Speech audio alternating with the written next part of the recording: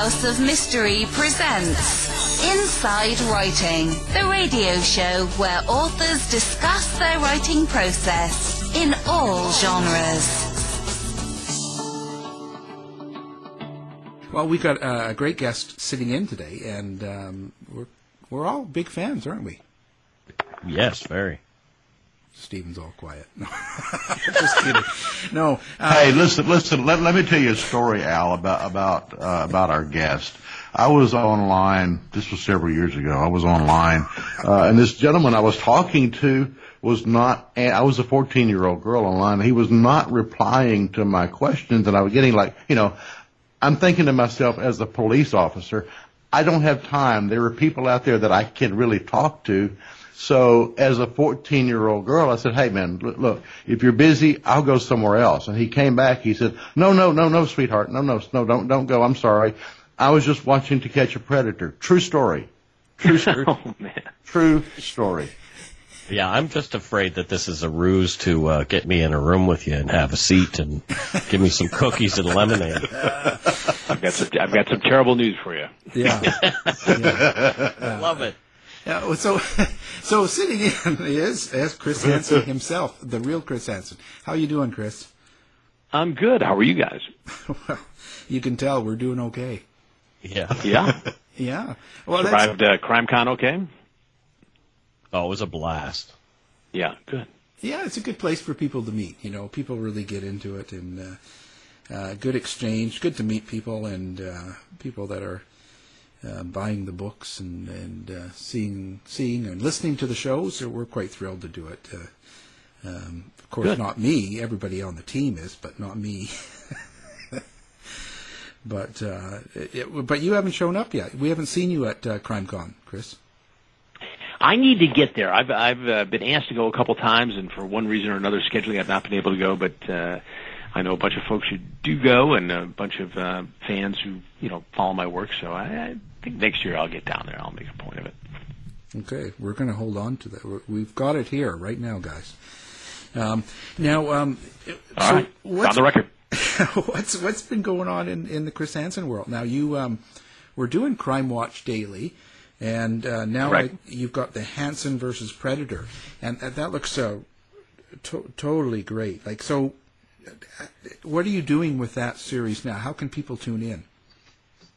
Well, we did a Hansen versus Predator actually that was part of Crime Watch Daily, and now what we've got going is a digital version of that, HansenVersusPredators.com. So we're taking some material that people haven't seen before, and we're making it a full experience for people who are fans of that show and some of my other investigative reporting over the years.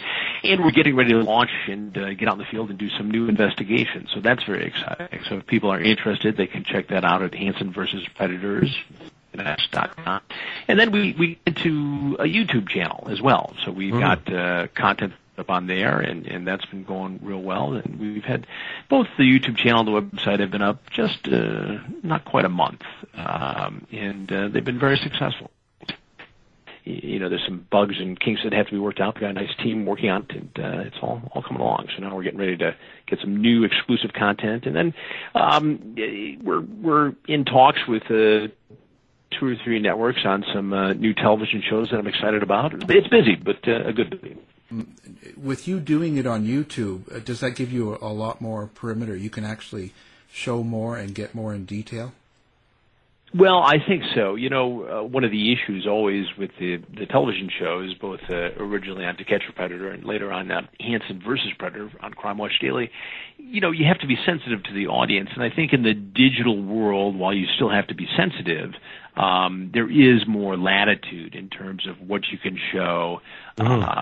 Constantly I'm asked by people who follow the investigations, what happens, in between the clips they see. And so this is an opportunity both on the YouTube channel, Hansen versus Predators, and on the website, HansenVersusPredators.com, to show some of the uncut versions of these things as they play out. And it's really revealing, even just sitting in the editing room, putting these things together.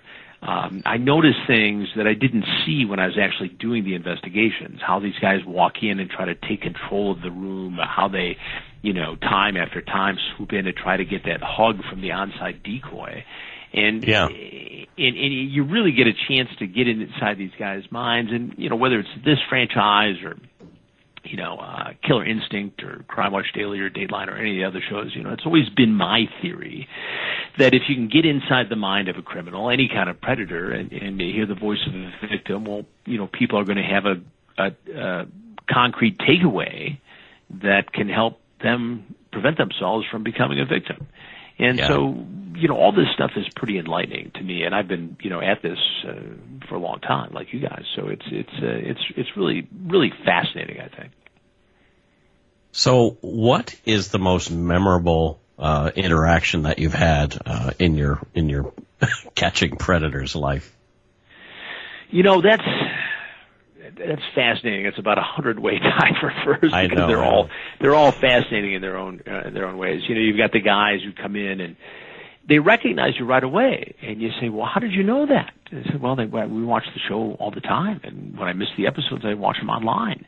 And you have to think, geez, didn't you ever think that maybe this was a sting operation too, that it was wrong to try to come over and meet a 13-year-old boy or girl for sex? And it just doesn't register with them. And then you got the guys who are really a study in what these predators are all about and what drives them, and how manipulative they are, and the grooming process.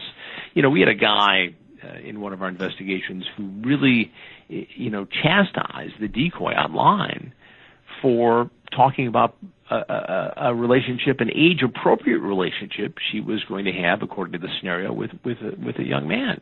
Mm-hmm. And he was, really getting inside her head, or trying to, saying, "You can't do that; it'll ruin our relationship." Well, here's a grown man talking to a child, convincing her not to have an appropriate relationship so she's available for him. And these guys, the logic is so twisted. The grooming is so aggressive that, it really is a cautionary tale for parents and, kids to say, look, this is what's out there. This is what can happen. And, imagine this. When we started doing those investigations, we had decoys in chat rooms, AOL and Yahoo. Mm-hmm. Well, today, the number of social media platforms has exploded to the point where, there are countless opportunities for adults to approach children online in inappropriate ways. And directly, they can approach them on Facebook, Twitter, wherever they have a profile. Well, or just some random chat site. Mm-hmm. We see it on Whisper and Kick and Badu and these places that come and go or have different security settings at different times, and it's even more the wild, wild west out there than it was when we did our very first investigation, 14 years ago. I just released a book on human trafficking. And I just wonder if you've come across that. Well, I tell you, that's a topic that we're working on right now for a big piece. It's going to be on very soon on HansenVersusPredators.com, because it's going on more than anybody notices. And we've done stories in the past about human trafficking, and I sit on the boards of foundations that investigate this stuff, Airline Ambassadors and a couple others.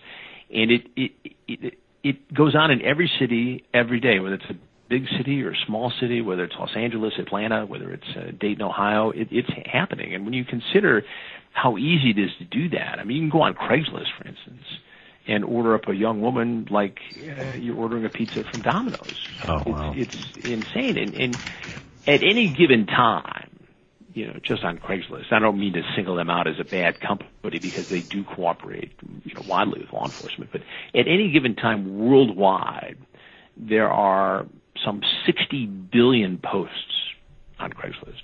And guess how many people there are on staff to monitor that? Yeah, 3.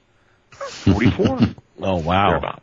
It's ballpark, but it's right around that. So, the nature of these platforms is such that it's virtually impossible to monitor it. in an effective way. So you're out there. So what happens? It's law enforcement. It's deterrence. It's awareness that we have to really push here.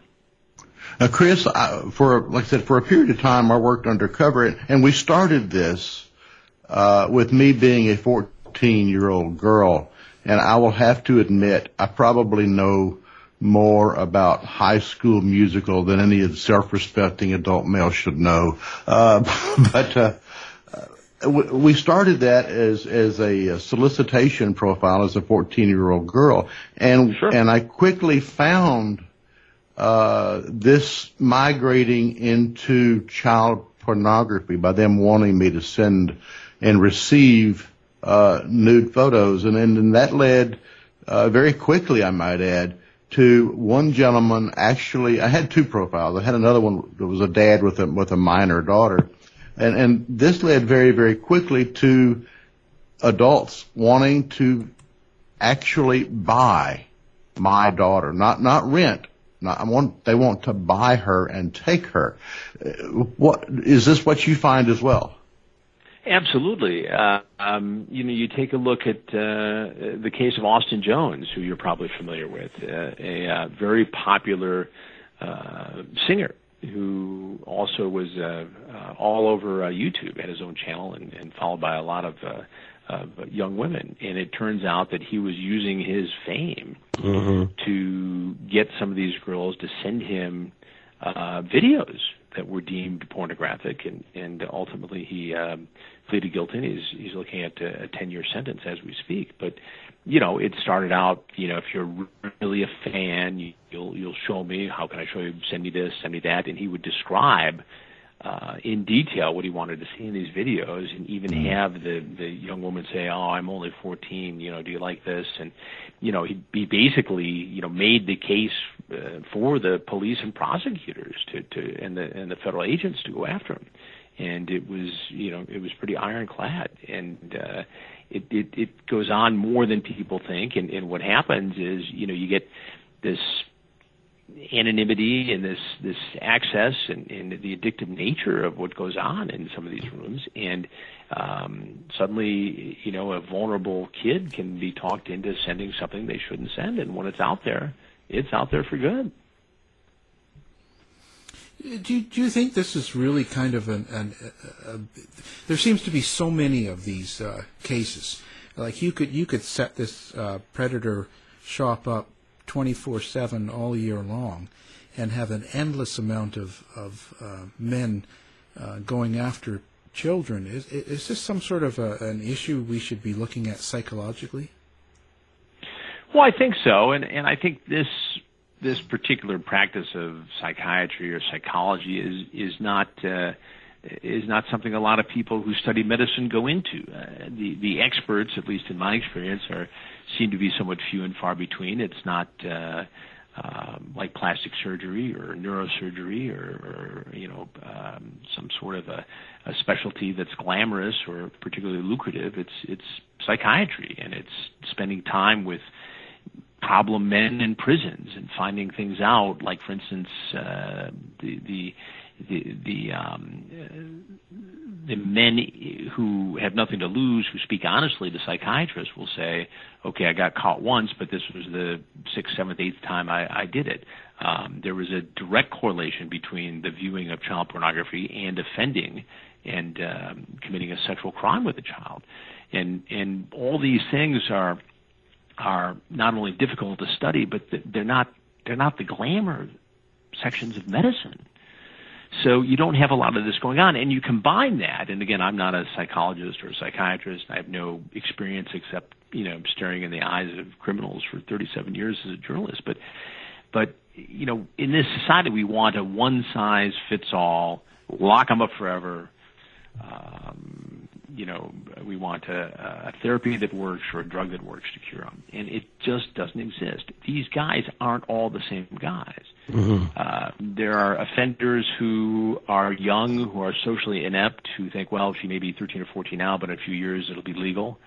There are guys who would be doing this with or without the internet, would be trying to get jobs as coaches and hang around the the movie theaters and the malls, and then there are guys in between who, have an attraction towards this, but probably wouldn't act upon it if it wasn't for the internet, and once again, the addictive nature of it, the anonymity of it, and just the access 24/7. And people start saying things online that they wouldn't say face to face.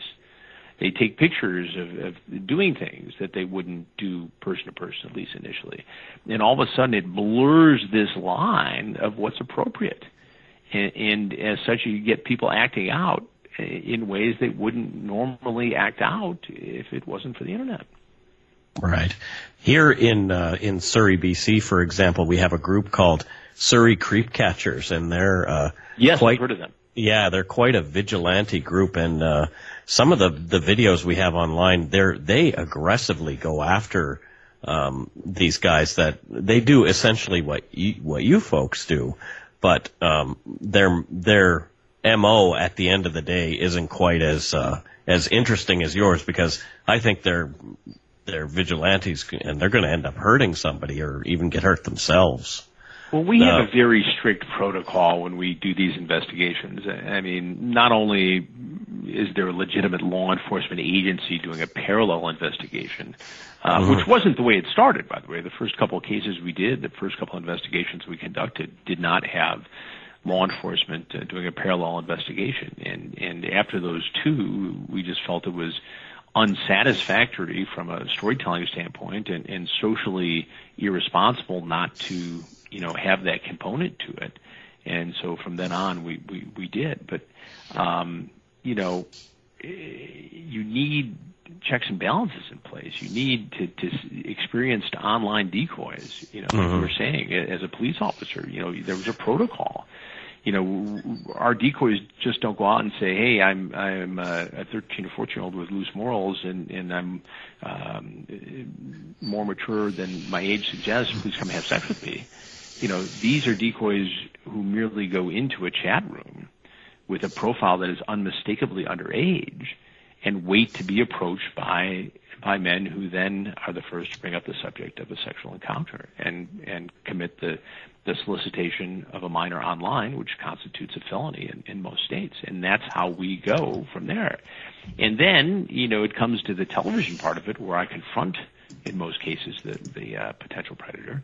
And anybody can jump out of the bushes and beat somebody up verbally. Yeah. I mean, that's not the skill to it. The skill to it is to come out and say, okay, no matter what this person allegedly did or how bad this human being is, my job is not to beat them up. It's to conduct an interview that elicits information. And the reason why so many of these guys talk to me and don't, talk to other people is because I'm genuinely curious to find out what was going in their minds that led them to this situation. And unless you can draw them out, then it becomes more of a show and less, informational and less journalistic of an endeavor. Yeah, that comes through in your show. You're masterful at it, and that's what I love about it. Is you're there to dig in about why. Why is this person here? What's going on in their mind? What led them to this point? Right. Look, there are unmistakably some moments that are darkly humorous. Mm-hmm. There are occasions where, I really crack down on a guy when he's saying something that's so absolutely ridiculous that is beyond human belief. But you have to, I tell people all the time, it's like being an anesthesiologist, without a medical license. You have to hover this person between, a really bad place and a place where you're trying to get information. And it's not always easy. And some of these guys just don't crack. They don't talk. Some of them run away, and then that's why we put a camera in the police interrogation room. And I learned, from a lot of the police officers in the most recent investigation in Fairfield, Connecticut.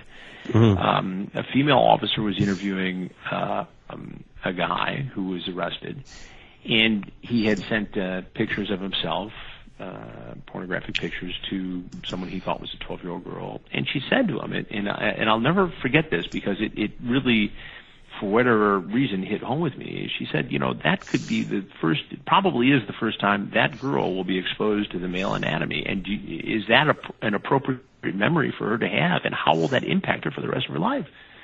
And right then I thought, you know what? She just got right to the heart of the issue here. You know, people think that this webcam stuff is harmless and it's consensual. Well, not if you're talking to somebody who says they're 12 years old. It's not. Right. You just introduced a whole new set of ideas and thoughts and problematic situations to this kid that you know, it's like being sexually assaulted. You know, virtually sexually assaulted. Well, one of the things, too, I will say, a lot of people are still very surprised that these predators can be doctors and lawyers and people with good jobs. It's not just like sleazy people. No, and that's the still continues to amaze me. I mean, we've had, you know, executives and teachers, we've had clergymen, you know, guys from all walks of life, and people ask me all the time, what do these guys have in common? I said the main thing they have in common is they don't stand out of a crowd. They could be the guy standing next to you at the grocery store or the dry cleaners on a Saturday morning. And that's the truth here. So it impacts people from all walks of life. I was just reading before we all got together for this conversation about a case in Genesee County, Michigan, north of Detroit. And again, people from all walks of life, all professions. There was one in New Jersey a little more than a month ago. There was a police officer who was caught in this. And so, you know, it just somebody says, what surprised you most? And the answer, honestly, is every time I think I've seen it all, I see something else. And I guarantee you when we go back out in not too long here to do another one, I'll be surprised by something else again. Chris, now, and I'm sure you go out and speak about this. Sure. What I hear a lot of times is, and it's almost like it's the planets align and this is an ongoing thing, is, well, that'll never happen here. And I just want to shake my head that it can happen anywhere, and I'm sure you have the same message.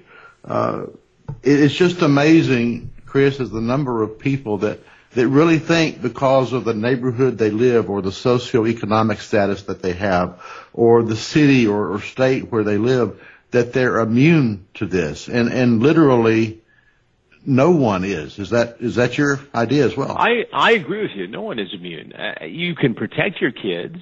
You can have security safeguards on the computers, and people always say, "Well, what do you tell your kids?" And you know, my guys are grown now, and actually in this business, two of them are, and but I say it's age appropriate, and it starts with, you know, if you don't know that person in real life, you shouldn't be talking to them in virtual life.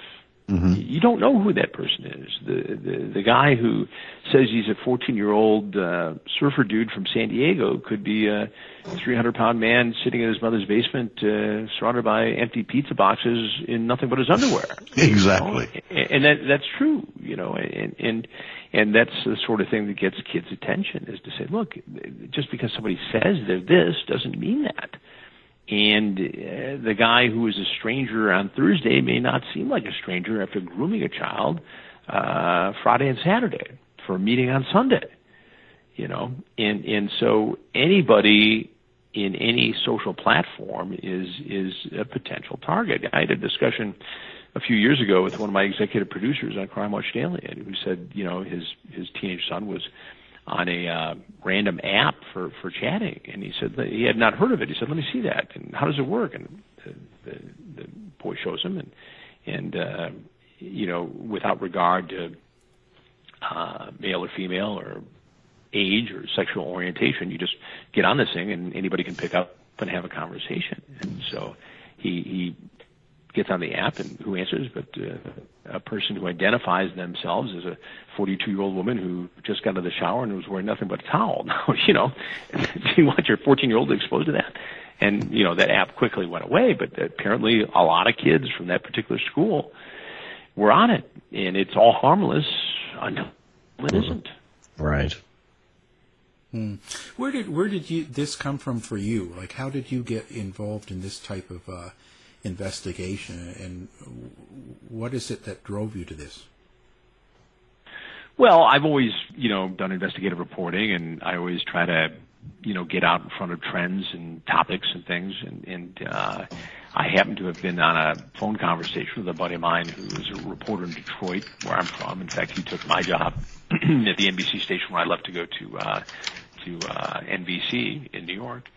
And he was telling me about this online watchdog group called Preferred Justice. And they were active at the time, doing decoy work and then merely exposing these people on their website. And I got to thinking that maybe if we could, use their expertise as decoys and combine it with our ability to wire a house with hidden cameras and microphones, that it could be kind of compelling. Because, if I go pitch a story saying, okay, I have 2 anecdotal interviews of kids who, found harm by chatting with the wrong people online, and nothing else but video of, fingers click-clacking away on a computer board, it's, you can't make an hour of television out of that.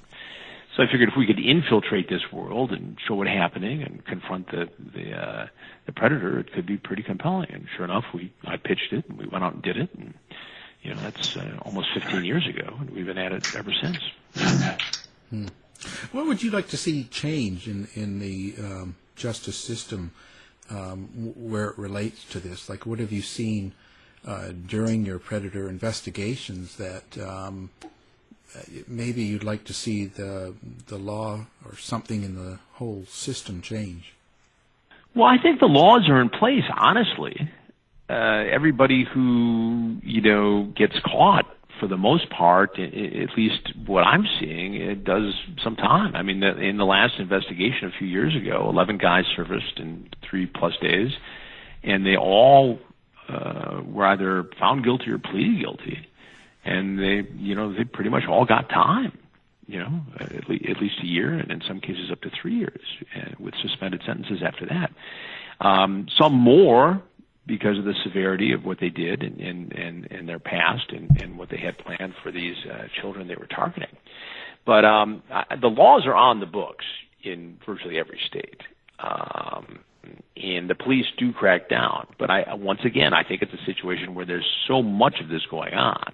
And everybody asks, how many online predators are active at any given time, and nobody really knows. I mean, there was a number years ago, and it became very controversial, and I was taken to task a little bit over using it, but I was merely quoting, a law enforcement official saying that at any given time there could be as many as 50,000 online predators active.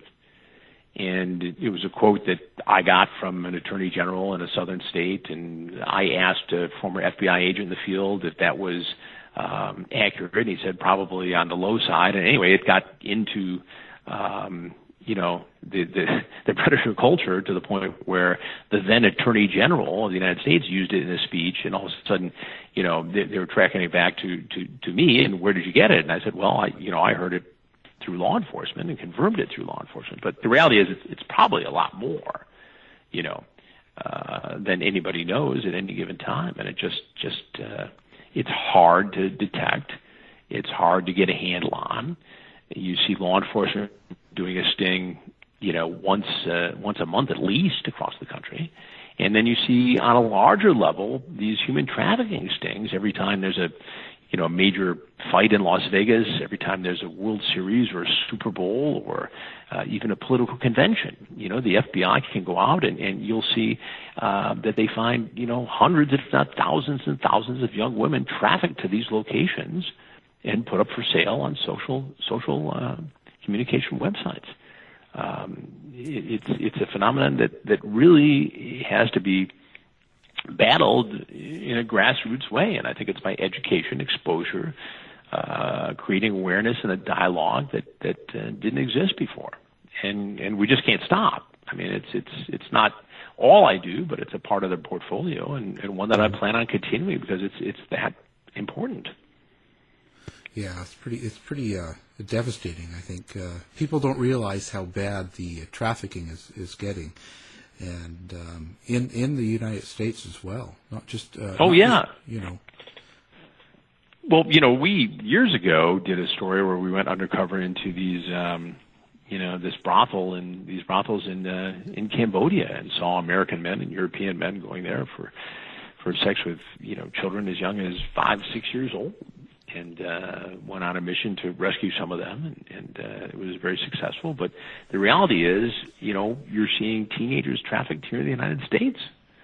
And it's not just an inner city thing, and there's a whole recruitment process. And right now, it's funny you bring that up. I was having this conversation just yesterday.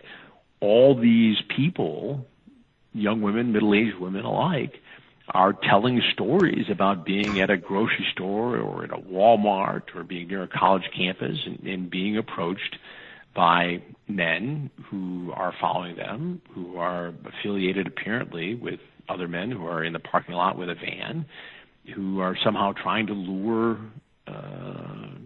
women into some sort of a trafficking situation. And, how much of this is urban legend?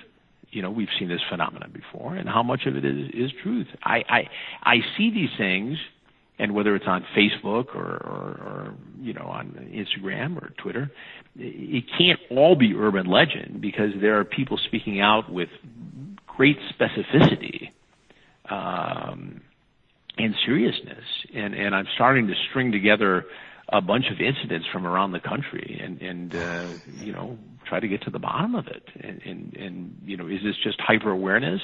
Is it a misunderstanding, or are all these cases an example of attempted human trafficking?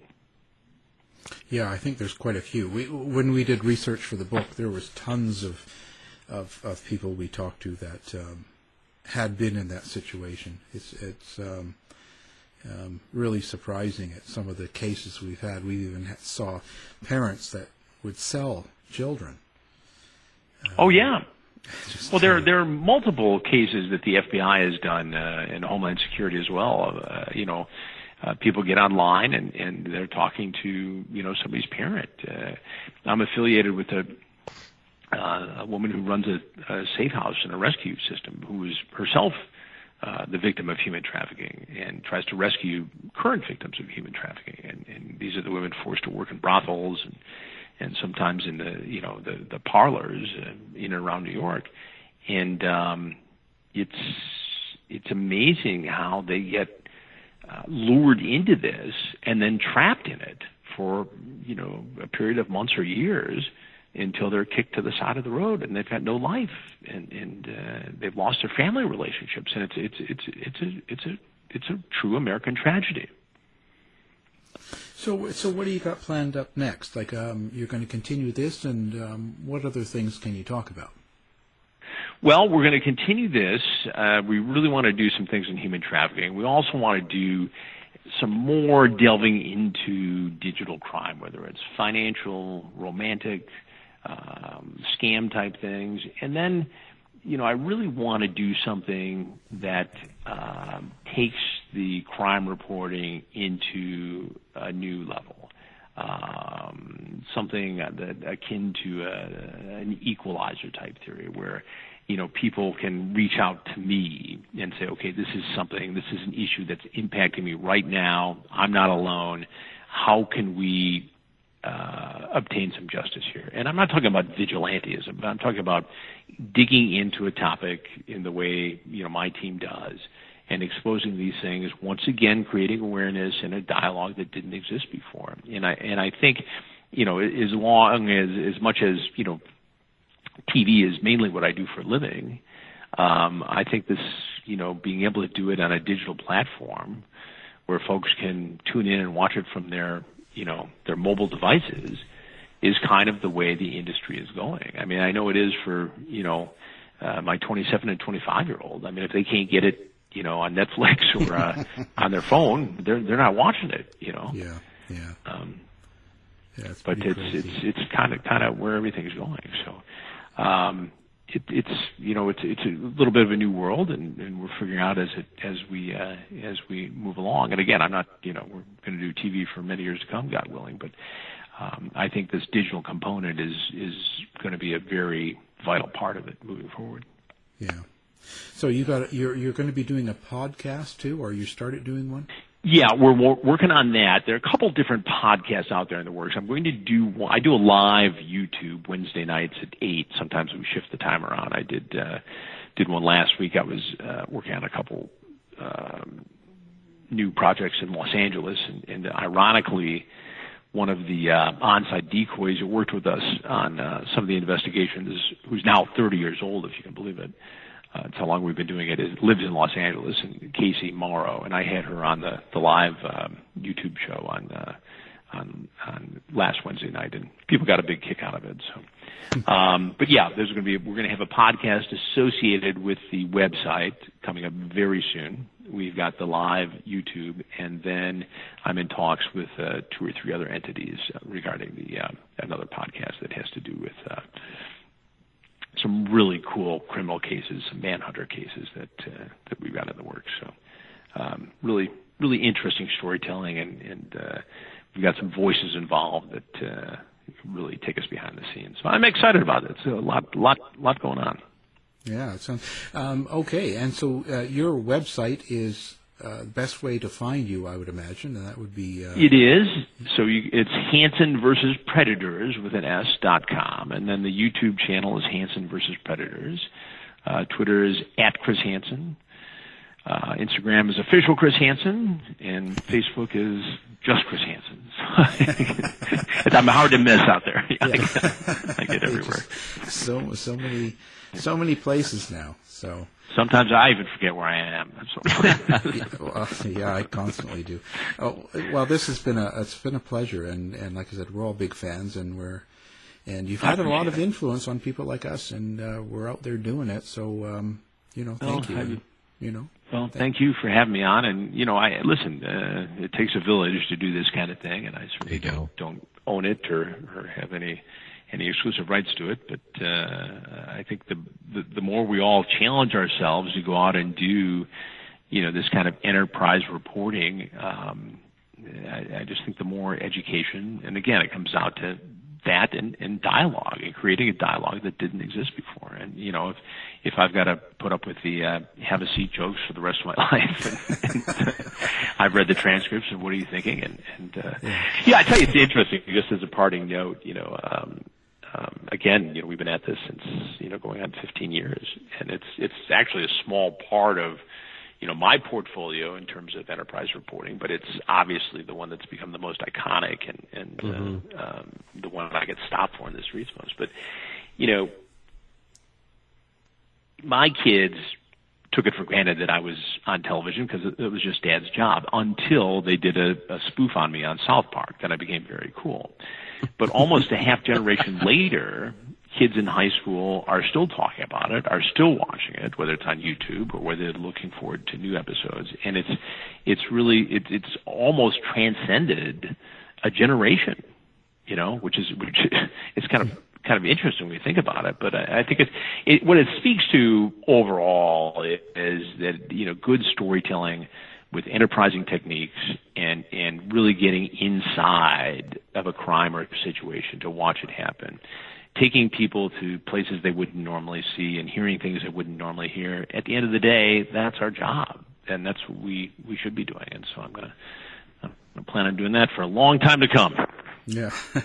Well, and it does have its impact. I mean, you've been doing it well before I wrote anything. Now I have 14 books out, and I'm good for you. That's on the awesome. show, and Mike does his, and Steve's been doing his, and it has an impact that you don't realize within your own job, I think, and I think that's the important thing. Well, I think so, and again, I think having relationships with guys like you guys, and where you get a chance to exchange ideas and put them out there for people to consume. That's what we're all about. Well, fantastic. Thank you very much. Well, thank you. Yes, thank you so much. It was a great time to meet an old school gangsta, true crime guy such as yourself. I really appreciate it. My pleasure. It was a treat. To find out more about our show, guests, or to listen to past shows from our archive, please go to www.houseofmysteryradio.com. Show's over for now. Was it as good for you as it was for me? Well, good night. This has been a production of Something Weird Media. I'll be back.